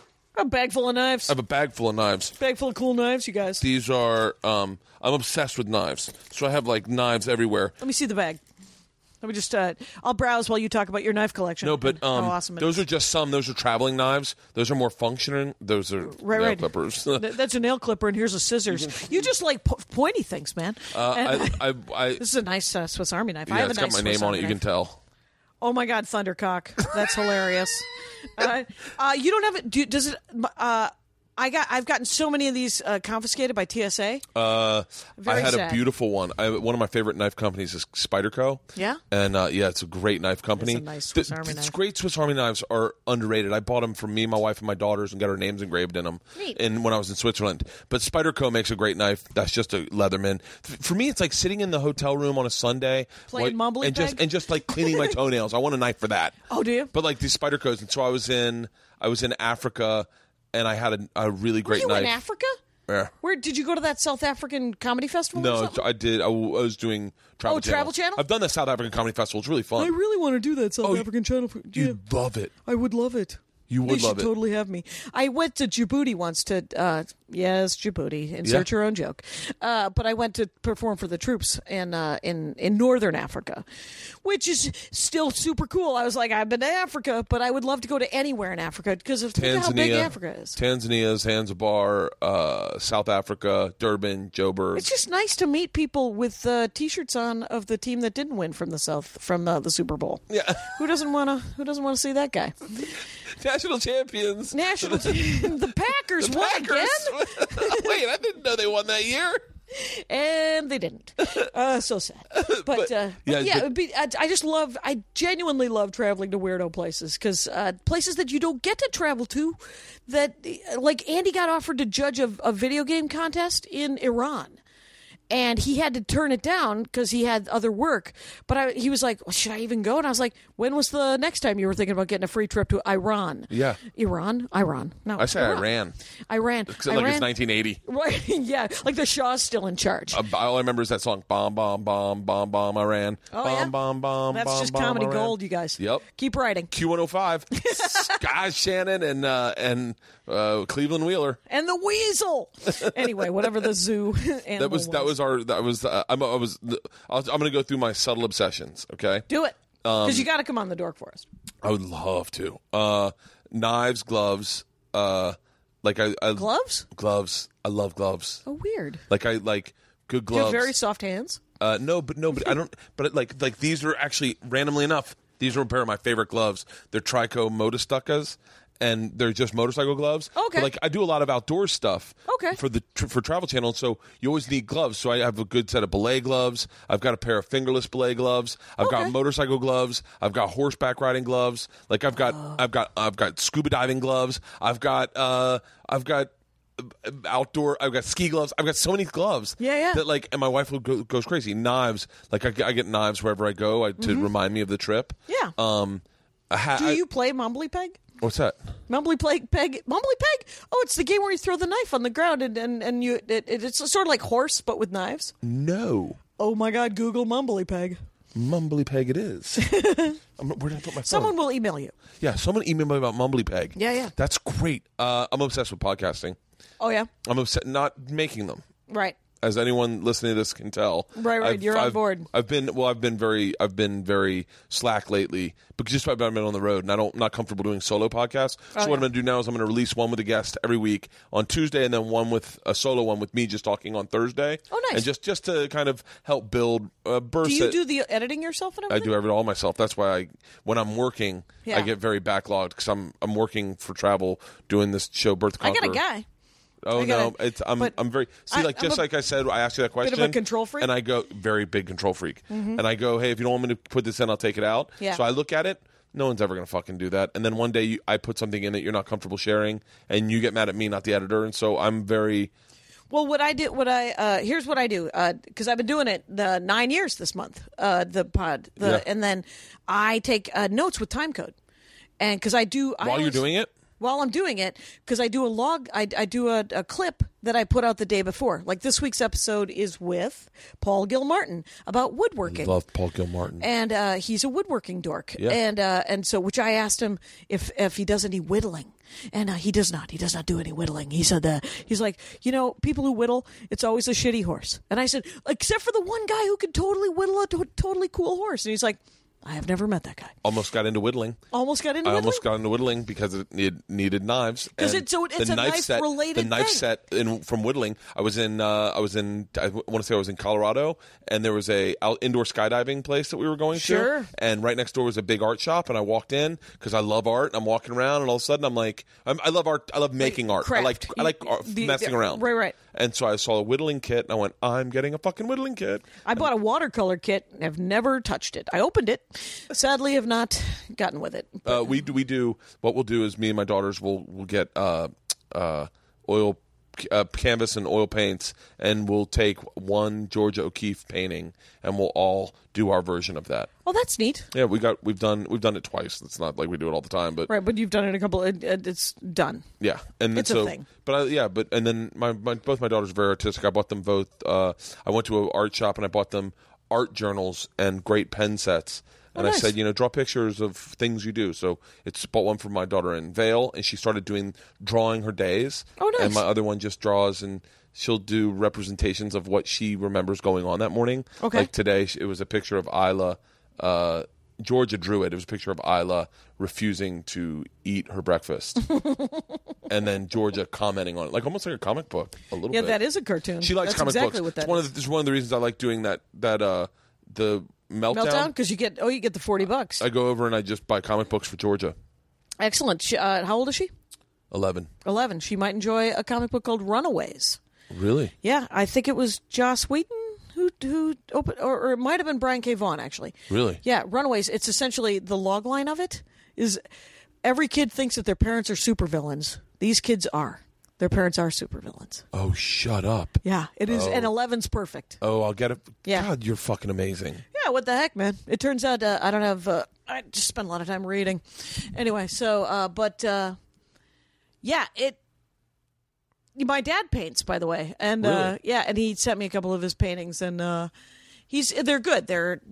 He actually does. It's very realism. He does acrylics. Runaways. and- I'm gonna go forget about. I guess I can listen to this. The fuck Yeah. am I writing it down for? Right. Well, yeah, because what I do is, so I release like a 4-minute clip with a slug, like a picture of the person who's on the pod, and a tiny little picture of whatever they're dorking out about, and then the sort of the logo of the show, the Dork Forest. What are the if you could say top 5 episodes you've done that people would go right now, download, and then fall in love with your podcast because of? Greg Proop's The History of Baseball, Personality Baseball one is amazing. All Greg Proop's episodes are amazing. Patton Oswalt's wife, Michelle McNamara, Yeah. does this thing called True Crime Diary, and she loves serial killers. It was one of the first. She's done 3 or 4 episodes, and they're amazing. There's great episodes like the one about surfing that I just did with Murray Valeriano and Monty Franklin was great. Yeah. And I'm having Murray on this week, I think. Oh, nice. Yeah. And then, but there's like Aisha Tyler talking about video games was amazing. The Maria Bamford episodes are all great. Diva Zappa, Frank Zappa's youngest daughter, Yeah. did knitting.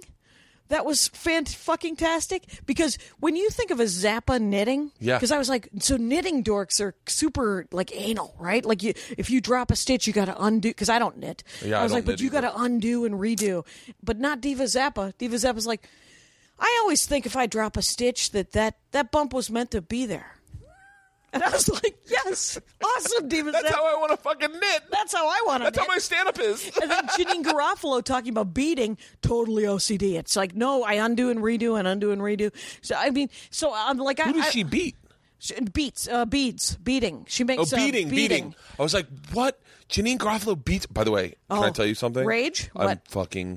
I've always had the biggest crush on Janine Garofalo. Everyone's at, you know what? I one time I remember just being hammered, hanging out with a buddy of mine named Spencer Dobson, and him almost Spencer just. Dobson? You know Spencer Dobson? Spencer Dobson? Yeah, stand-up comic from Minneapolis. Yes, blonde hair, tall. Yeah, Spencer kinda Dobson. round. He was friends with KP. Yeah, very funny guy. I know Spencer fucking Dobson. You know Spencer Dobson. I haven't talked to him in forever, but Spencer Dobson worked on my show, the X Show. There you go. Yeah. That's it. And so, but we were just both of us just hammered, and Cat Dog or whatever with cats. I don't know. Some movie came out. Truth About Cats and Dogs. Yeah, where Gwyneth Paltrow, I think, Yeah. plays the pretty one, and he's like half of the bag, and he goes, Janine Garofalo is nobody's ugly duckling. Not it. Not happening. And I was like, I agree. I don't know what to say to that. It's sort of like Amy Schumer is like somebody said, Amy Schumer has got to stop talking about how she's not good looking because she's the hottest thing in the world, man. Yeah. And I'm like, calm down. I get it. You think she's pretty.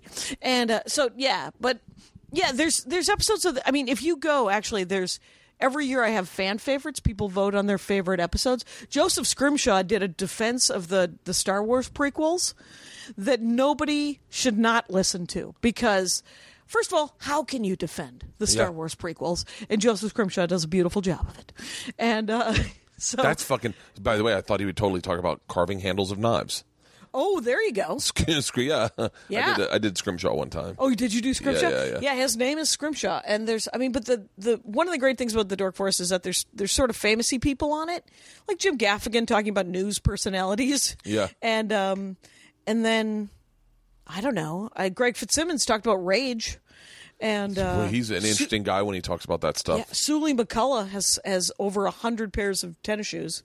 Sneaker dork. Oh, that's very popular. That is though. a thing. That is like there are people that that grown men who are obsessed with sneakers. Sully McCullough is obsessed with his Instagram is entirely just pictures of his sneakers. My little cousin David is obsessed with sneakers, and he just Googles them nonstop. He's just constantly looking at sneakers. I was obsessed. I went through a massive obsession with bull mastiffs before we got Priscilla.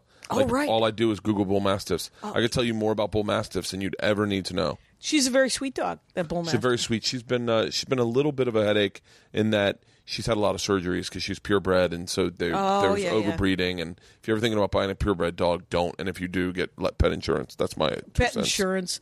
It's I do a lot of jokes about pets, but pet insurance joke that nobody wants to hear is that if you have a baby, you should also buy a dog.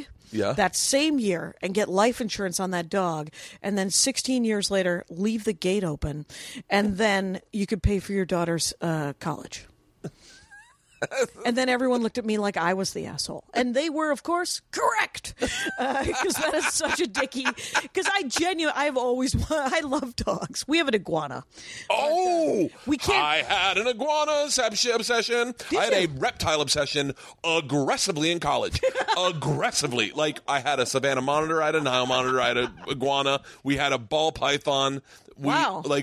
The only reason we have an iguana is because the entire Ashcraft Foley family, all of Andy's relatives, they never, ever buy animals. They never get animals. They always, someone hands them a fucking animal. Oh. And, literally his dad had a horse and these beagles that would hunt deer, and but he didn't, and he trained bird dogs, so he didn't train beagles. He trained bird dogs, and so he had bird dogs, like English, whatever. But his moms have all of these dogs and cats, and so Andy has an iguana because a guy came to PlayStation when he was working at PlayStation and had just bought 3 iguanas. Iguanas grow to be almost 4 feet. They're fucking massive. Yeah. I never got the real fun out of mine. It never got big. His name was Wilbury. Oh, did he die? And I think, no, he did die. Yeah. It's a very hilarious story. Well, which is awesome. It's hard to keep them alive. I'm going to find that clip. If I have it, I'm going to find that clip and post it of me talking about the time I tried to cremate my iguana. Aw. Because he died, and I thought it would be more tasteful to cremate him, and it just turned into a fucking nightmare. Did you try to cremate him yourself? I'm not even going to try to tell it because I'll start laughing hysterically. But yeah, iguanas, monitors, and snakes. And there was when we ride back to Tallahassee, there used to be this big reptile farm, and on our way, you had to take a little bit of a detour, and I'd stop there every time, and I'd spend at least an hour just looking at reptiles and usually picking one up. But what are you looking for? Your iguana? Yeah, the iguana.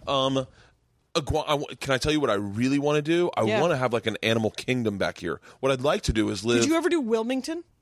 What's that? The Dead Crow. The Dead Crow Comedy Club in Wilmington, North Carolina. Great iguana. And it's a great iguana. Yeah, Tiberius Gracchus. He's named after a Roman general named Tiberius Gracchus. What a great name, Tiberius Gracchus. Yeah, and Andy got him, and he was little, and then but now he's 21 years old, and they lived to be about 30. Though 5 years ago, Andy said they lived to be about 25. So as we go along, just keep going and going and going. I don't know if you know this, iguanas live to be about 40. But I can't get a dog because I'm on the road too much. Like you, I'm on the road like 40 weeks a year. I bought a dog, and my wife just takes care of it. Well, Andy was like, I have always had a dog. I don't want a dog right now. It's too much work. It's a lot of work. And it's a lot more work than an iguana. Yeah, the iguana, you can actually leave an iguana because they need to be fed every 2 days. I'm obsessed with pets. What I'm being dead serious when I say this.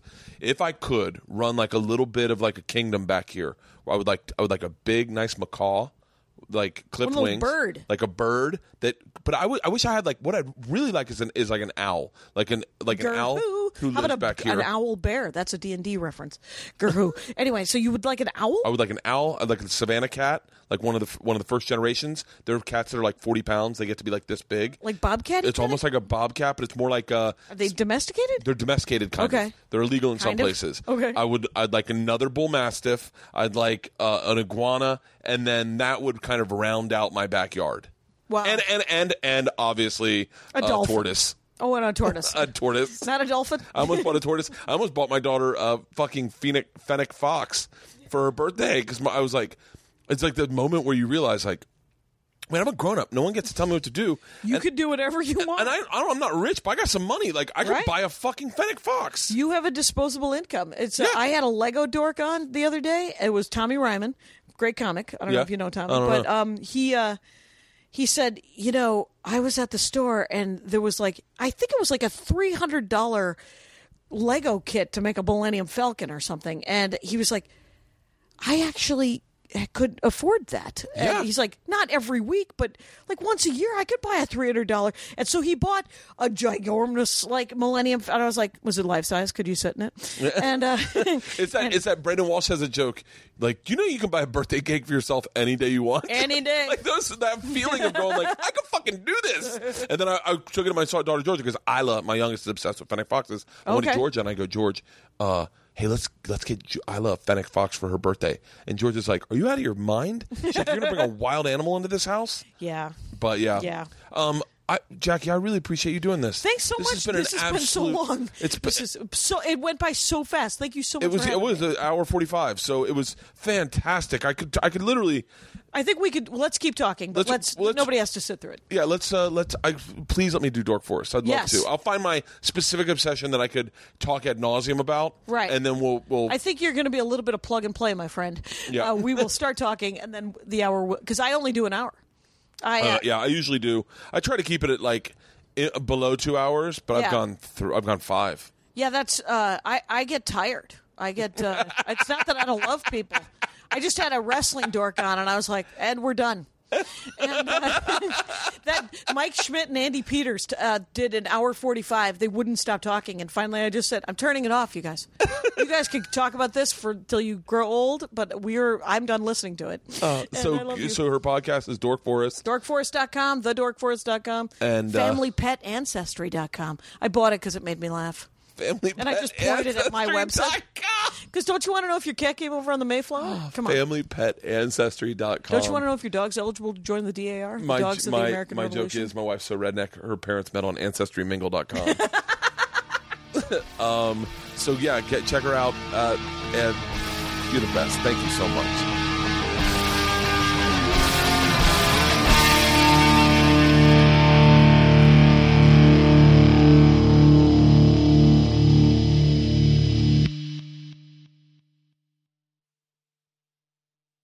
This episode was brought to you by The Machine.